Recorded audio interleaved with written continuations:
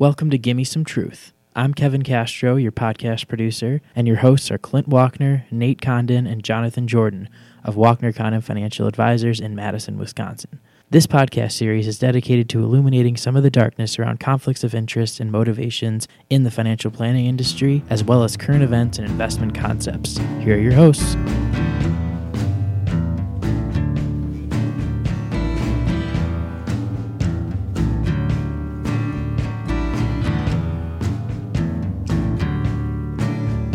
Gotta leave your money behind you.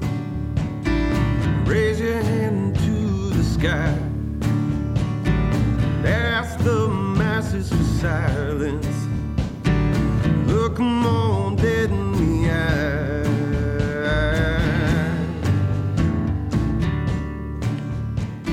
Welcome back to Gimme Some Truth. This is Jonathan. I'm here with Clint and Nate, and we're going to be talking today about New Year's resolutions and resolutions, that are, for some people, very important things that they want to work on. For others, they know they're probably going to break them, but they're fun to make. And I know, whether it comes to our health or our, spiritual life or whatever people have that they want to make resolutions for, one of the things we often get is, financial resolutions. So some of the stuff we're going to talk about today. So, Nate, do you do a resolution? I did one a few years ago that I was going to start writing in cursive. Lasted about 2 days until I realized that I couldn't even read my own cursive, let alone expect somebody else to. So why would you resolve that, though? It seemed like a fun thing, like, okay, like this is a change I can make in my life, and I can actually start to do this. I see other people writing in cursive, and there's a little bit of kind of almost like, wow, it might be kind of fun to do that. Is that jealousy? Like calligraphy or something? Is that jealousy? No, it's not. It's not. It's more of the He had FOMO for he was fear of some missing of it. out. See if I could do it too. Like I hadn't done it in so long. Like, can I actually write? So then, what it ended up becoming is like a hybrid. It was like half the letters were cursive and half were not. So then I just kind of got rid of it. So is this true that they're not teaching cursive in schools anymore? I believe that it is. If it's not on its last leg, it's very, very close. I don't know that they're actually teaching it anymore. I don't think my kids learned it. Everyone writes like ugly block letters now. No, everybody writes on a machine. They text What? it. Yeah, they just text. They dictate it in. I do have a resolution this year, so I realized that I did. It wasn't necessarily declared; it was more of that I kind of realized that I've been doing some things in the beginning of the year, so therefore that's my resolution. So it's kind of taking care of some of those projects around your house that you kind of just live with, but then you're like, why am I just living this? Why don't I just fix this? And so that way it's not broken anymore, and I don't have to deal with the fact that the pocket door in the bathroom needs adjustment. I adjusted it, and now it works great. So then I went from that to fixing some of the cabinet doors so I'm kind of on a little bit of a roll now. So that's my New Year's resolution. One man's resolution is another man's honey-do list. Right. That's what That's right. But it's dictated by me, so therefore it's my resolution. Awesome. It's a good one. Yeah. What about you, Clint? What's your resolution? Well, I want to get less fat. So that's my resolution is that I got a little fat. Well, hold on a second. Our listeners should be informed as to what that means. This harkens back to when Clint went to a kind of a wellness at our former employer. They would bring in some health experts, and you could go for free, and they would give you kind of a spot checkup wellness. I don't know what analysis. Yeah, right? the calipers there and everything. Yeah, it was kind of so. The nurse was trying.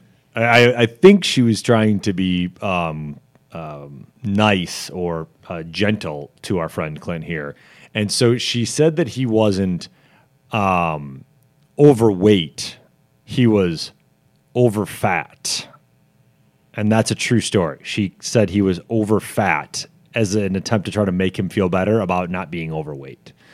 And Nate's never forgotten that. I've never will I ever forget Clearly, that. with your New Year's resolution, you have not forgotten either. That's right. Well, I'm trying to reduce the fat. So, I occasionally go on some health kicks and things like that. I'm no different from anybody else. But I put on some what I call Jonathan Jordan weight because, he joined us. And so I had to just, when I do that, I like obsess over things. and I don't sleep well. And he was joining us, and so this is the way that I prepare. So this is just the way that I do things, and then I like to eat comfort food. Are you a stress eater? Is that a little bit? Yeah. Well, you go out with me. You know what I eat. It's like when I'm off the rails, I'm off the rails. It's sour cream and extra cheese, and I don't care. So it's just like one of those things. It's a dairy state, so be careful about slamming dairy over there. Okay, I love chips and salsa, and I can't get enough of it. Like, I'm a salt guy. I'm not a sweet guy. I'm a salt guy. So I'm trying to reduce that a little bit. In a previous life, I was actually a diabetes specialist. Before 10 years, I got in the business 10 years ago. I don't know if you knew this. I actually spent 5 years working with patients and doctors that had type 2 diabetes and cholesterol issues. And so one of the things we always talked about was diet and, how you can work on that. So, hey, if I've caused you stress, there's some things I know, though, is that it doesn't take 51 days, I think I've been here. So I don't think you can gain that much weight in 51 days comfort eating. So I don't know if it's all the stress of me that's causing that. So maybe there's a little bit of a secret sweet tooth or something there that we're not seeing at the office, because you're drinking 0-calorie drinks every day. Well, yeah. I mean, I'm just waiting for the LaCroix sponsorship for us. So, but we're going to help hold you accountable to that resolution, though. We're all friends here. All right, Jonathan, what's your resolution? So my resolution this year was to not read the news or listen to the news until I've had at least 2 hours into my day. So I'll catch like little headlines or things like that that'll pop up sometimes, or if I see something, but to just sit down and read it, because I found that if I get up in the morning and you sit down and you read, there's so much depressing things out there right now. And this is just for me personally, as I want to wake up and have a great start to my day, to be able to have great engagement with my family, be able to have a good conversation with my wife. And this is real early. I mean, I got 4 kids, so I'm getting up at 5:30 in the morning, 5:15 sometimes. So, but by the time I get to 7:30, 8 o'clock, I get to the office, that's when I'm willing to actually, flip it open and see kind of what the topics of the day are. It's kind of a Zen type resolution. I like that. Yeah, it's interesting. It's good too. All right. So the purpose of the podcast, well, this I'm sure was grossly entertaining to the majority of our listeners. The purpose was to talk about resolutions from a more financial and more specific than that, personally financial way that people behave in their lives, and either ways that we would like to see them behave or resolutions that we would encourage them to make for themselves for 2018 to make sure that their financial outcome by the end of 2018 is as fruitful as possible. So, Clint, what is one financial resolution that people should either think about or, even more forcefully, should implement yesterday?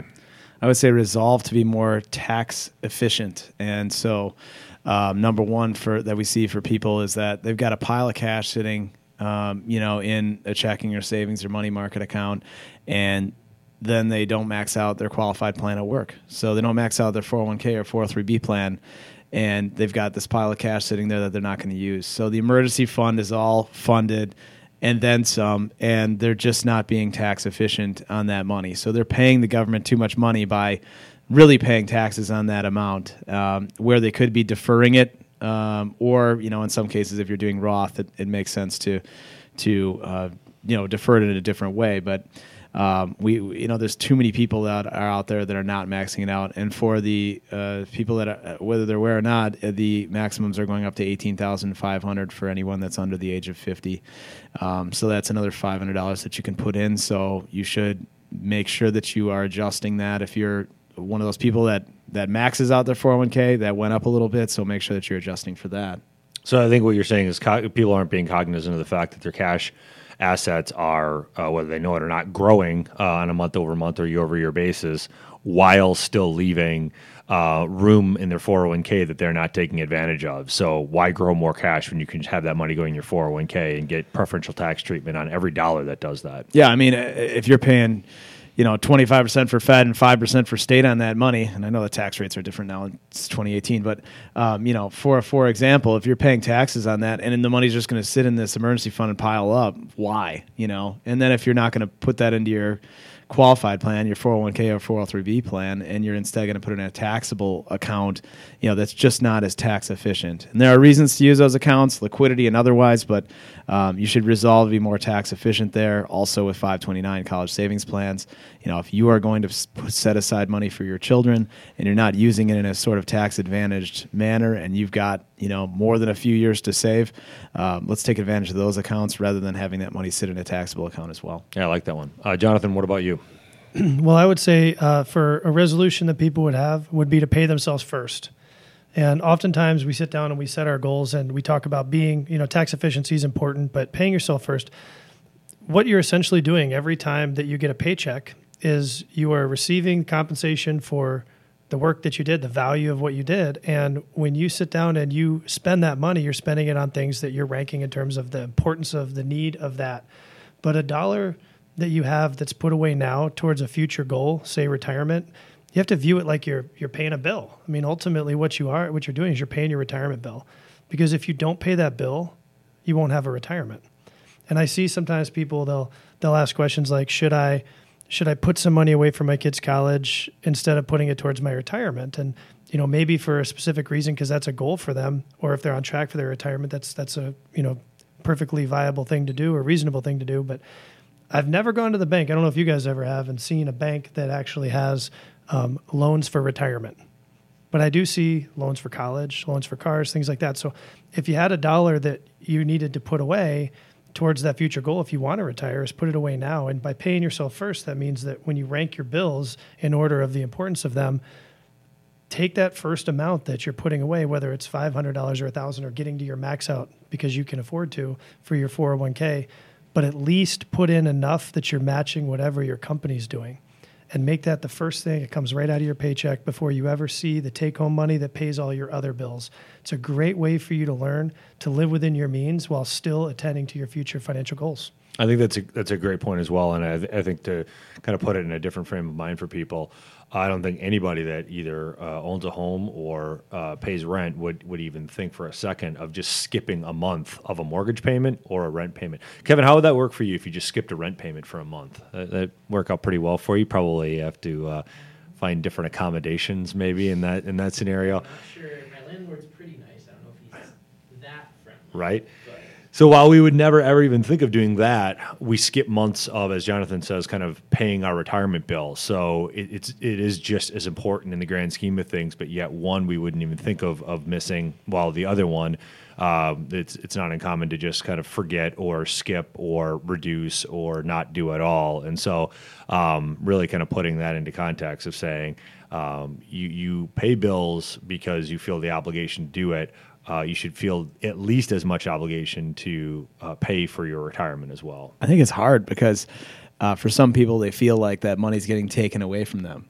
They take a look, and I know talking to my wife and everything, we talk about saving just like everybody else does. And it's an odd situation when you say, yeah, I need you to increase your retirement contribution. She's like, well, that's going to mean I have less money in my paycheck. And it's like, yeah, but we're making an asset an asset. I mean, it's not a big deal. We're just repurposing that money, and I think that sort of mindset is difficult for people because they feel like that money is actually getting taken away from them, and it's not going to their bank account, but it's going into their 401k account. So it's just you still have the money. You just have that money in a position where it's more powerful for you. I think the two most powerful things for someone's financial future are tax deferral and compound interest. Those two things together are the way that people truly grow wealth to be able to achieve long-term financial goals. That's right, and it's so difficult to see compounding happen in real time because it goes so slow. So, it's these incremental changes. It's the slowly reducing your fat every single day, and then you wake up 6 months later and you're looking just svelte and awesome. Yeah. So, or that's so I think. Can't wait to see you in June. What are the total pounds that we're trying to lose? I'm about 15 is 15? like my goal. Because I think 15 is 15 is like the shirt size of the pant size. That's like the mark, 15 to 20. 20 is my stretch goal, but I want to get 15 gets me back to kind of like where I'm feeling. Would you start looking weird if you lost 25? 25 would be a little weird. People would, you would kind of look weird almost. Yeah. Kind of as that almost oh boy. I'm thinking competition here, maybe an internal office, body fat percentage of weight loss, or maybe or weight. We could do a percentage, because I obviously am the heaviest here at 220 pounds of muscle. I think, yes, but, yes, svelte muscle. Not so much, but yeah, we're all around the same age. Maybe we should have a little 6-month check-in on that one. We could do that. Little podcast update. You should allow me 2 weeks to fatten up a little bit now that I've gotten a little head start. I don't know. You might have to give me some points or something just on that. So the other thing too, when I want to throw out another, we talk about resolutions. For those of you out there that are listening, you're like, hey, you know what? I already do pay myself first. I automatically have things withdrawn from my paycheck. There's always other things too that you can do. And I would highly recommend that if you have not created a family budget, now, if you haven't created one, come talk to me because I can help you with this. It's what's helped my family in the last 16 years to be able to do things with 4 kids and know what all the expenses were and what we're going to pay and what we're taking home through all sorts of different changes, healthcare stuff with my kids, everything. I sit down and create an Excel spreadsheet that lists any bills that we have, and if there's a new one that gets added on, then we add it into the spreadsheet. But my wife and I are able to discuss that and go over each and every one each month, and as we know we're budgeted for it, we feel real comfortable then if there's any excess, we can talk about where we can put that. And sometimes it's to spend it. Sometimes it's to give it away to a charity, or other times it's to put it away towards another long-term goal. But if we didn't have that budget, we would really have no idea how much was going to be there. And I've found that for a lot of my clients that's their biggest issue is they know that they're bringing in money. They know that they're spending money, but they have absolutely no clue from month to month or based out over a year maybe what that's going to look like. And so that creates a sort of apprehension in them and an anxiety that by creating a budget has helped to alleviate some of that. So that would be another resolution is create a budget. That's a good Yeah. budget. That's a good resolution. Nate, do you have a resolution out there? That So what people I see that, and again, it's not that it's not that we don't know why it happens. We for sure know why it happens, and science has actually proven why it happens. But the concept of I want to take more risk when the market's going well. I want to invest more money when the market's going well. I want to reduce my risk. I want to reduce my contributions when the market's not doing well. So this idea of we have it in reverse order almost, in that the time that we should be increasing risk, the time that we should be putting more money into investments, is when the market's fallen 20 or 25%. Now, we've all been in this industry through 08 and 09, and the phones were not ringing off the hook with people trying to jam money in when the market had just lost 25%. I'm not mistaken in remembering that, right? You're definitely not mistaken, because I remember people pulling out money out of their IRAs to put it in an IRA CD because they were so concerned about it. They thought that the sky was going to fall forever. Yeah, it was a weird time, and it was, if you wanted to get a case study on kind of behavioral finance or the decisions that people make during times of stress when it comes to money. There was a few months there in 08 and 09 where you had it on a daily basis. And again, it's understandable. We're not being critical of people making those decisions. We're not saying that you should just change the psychology in your brain, because obviously that can't happen. But what we are saying is that we are at a time now when the market has run up quite a bit, and it might continue to run even further. But having a kind of consistent and well thought out and well reasoned and well founded kind of method for how you invest and how much risk you take through any market is ultimately our recommendation for every client. Yeah, what's important, I think, is that, people talk about market timing all the time, and is this a good time to invest? Is it not a good time to invest? And they try to time it all, and, why worry about timing? Just consistently invest over all time frames, and you can kind of mitigate that. So, I think that personally, I think that's the best course of action for people. Some people want to try to time it a little bit and say, is this an opportune time to put it in?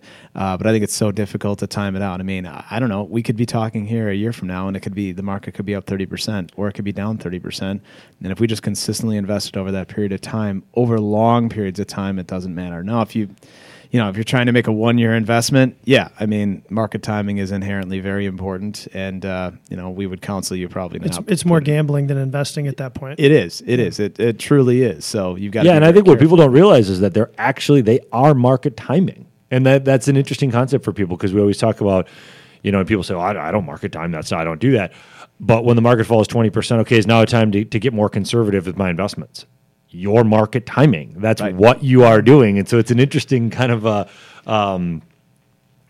set of circumstances where people don't think that they're doing the behavior that's exactly what they are doing by doing that. Well, and we do a lot of goals-based investing here, where we identify through financial planning what clients' goals are, and then we build diversified portfolios. But and it was a great point you made there, Nate. Is about the idea that if the market's going to keep going up, how should I increase my risk now? The truth of it is that there are going to be times where we sit down with our clients, and from the last time that we met, the market's going to be down and your portfolio is going to be down.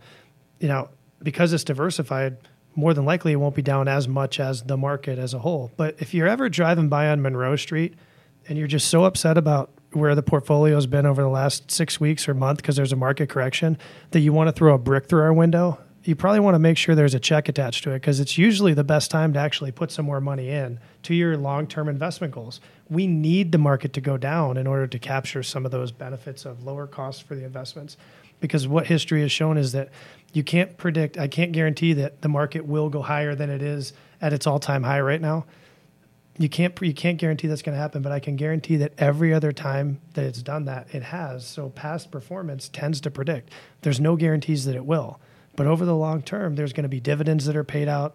There's going to be market movements. And just because a market's flat doesn't mean you can't still work towards your long-term goals.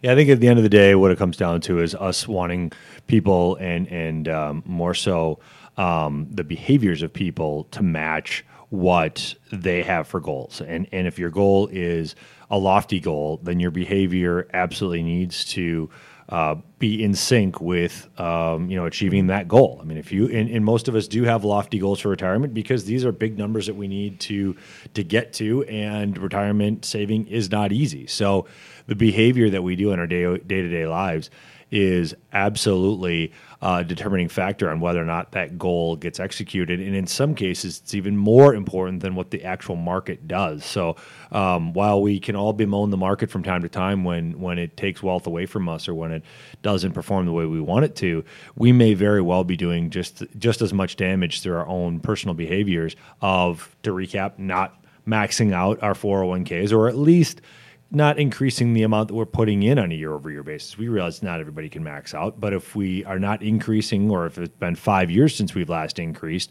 maybe we need to look at bumping that up in 2018.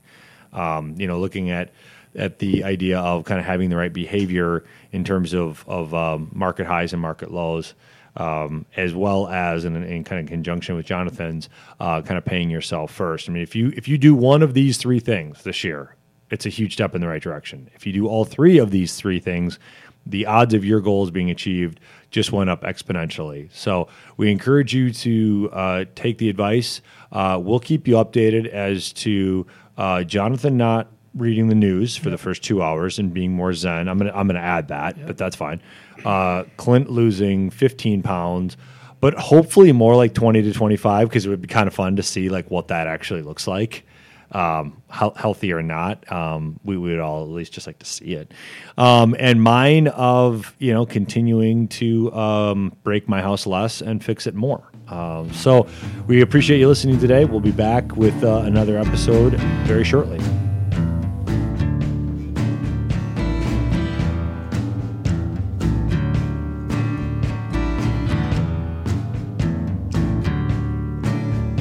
Gotta leave your money behind you.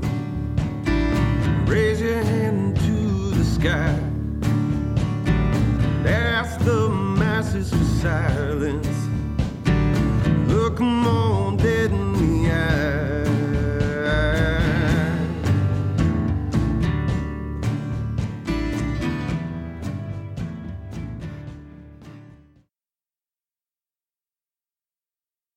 Advisory services are offered through Wachner Condon Financial Advisors, LLC, a registered investment advisor in the states of Wisconsin and Texas. Clint Wachner and Nate Condon are investment advisor representatives of Wachner Condon. Kevin Castro is an office manager and marketing communications specialist for Wachner Condon Financial Advisors. He is not registered, and his participation in this podcast is limited to unregistered activities and will not be providing any advice that is investment related, nor should any comments he makes be construed as giving investment advice. Insurance products and services are offered through WC Insurance Services, LLC, Wachner Condon Financial Advisors, LLC, and WC Insurance Services, LLC are affiliated companies. Content should not be viewed as an offer to buy or sell any of the securities mentioned or as legal or tax advice. You should always consult an attorney or tax professional regarding your specific legal or tax situation. Wachner Condon Financial Advisors, LLC is not engaged in the practice of law. Whenever you invest, you are at risk of loss of principal as the market does fluctuate. Past performance is not indicative of future results. Purchases are subject to suitability. This requires a review of an investor's objective, risk tolerance, and time horizons. Investing always involves risk and possible loss of capital. Long-term care, estate planning, insurance products, and tax advice are not offered through Wachner Condon Financial Advisors, LLC. Wachner Condon works on a best efforts basis and does not promise or guarantee any results. Past performance does not represent future results. Please see WachnerCondon.com for additional disclosures.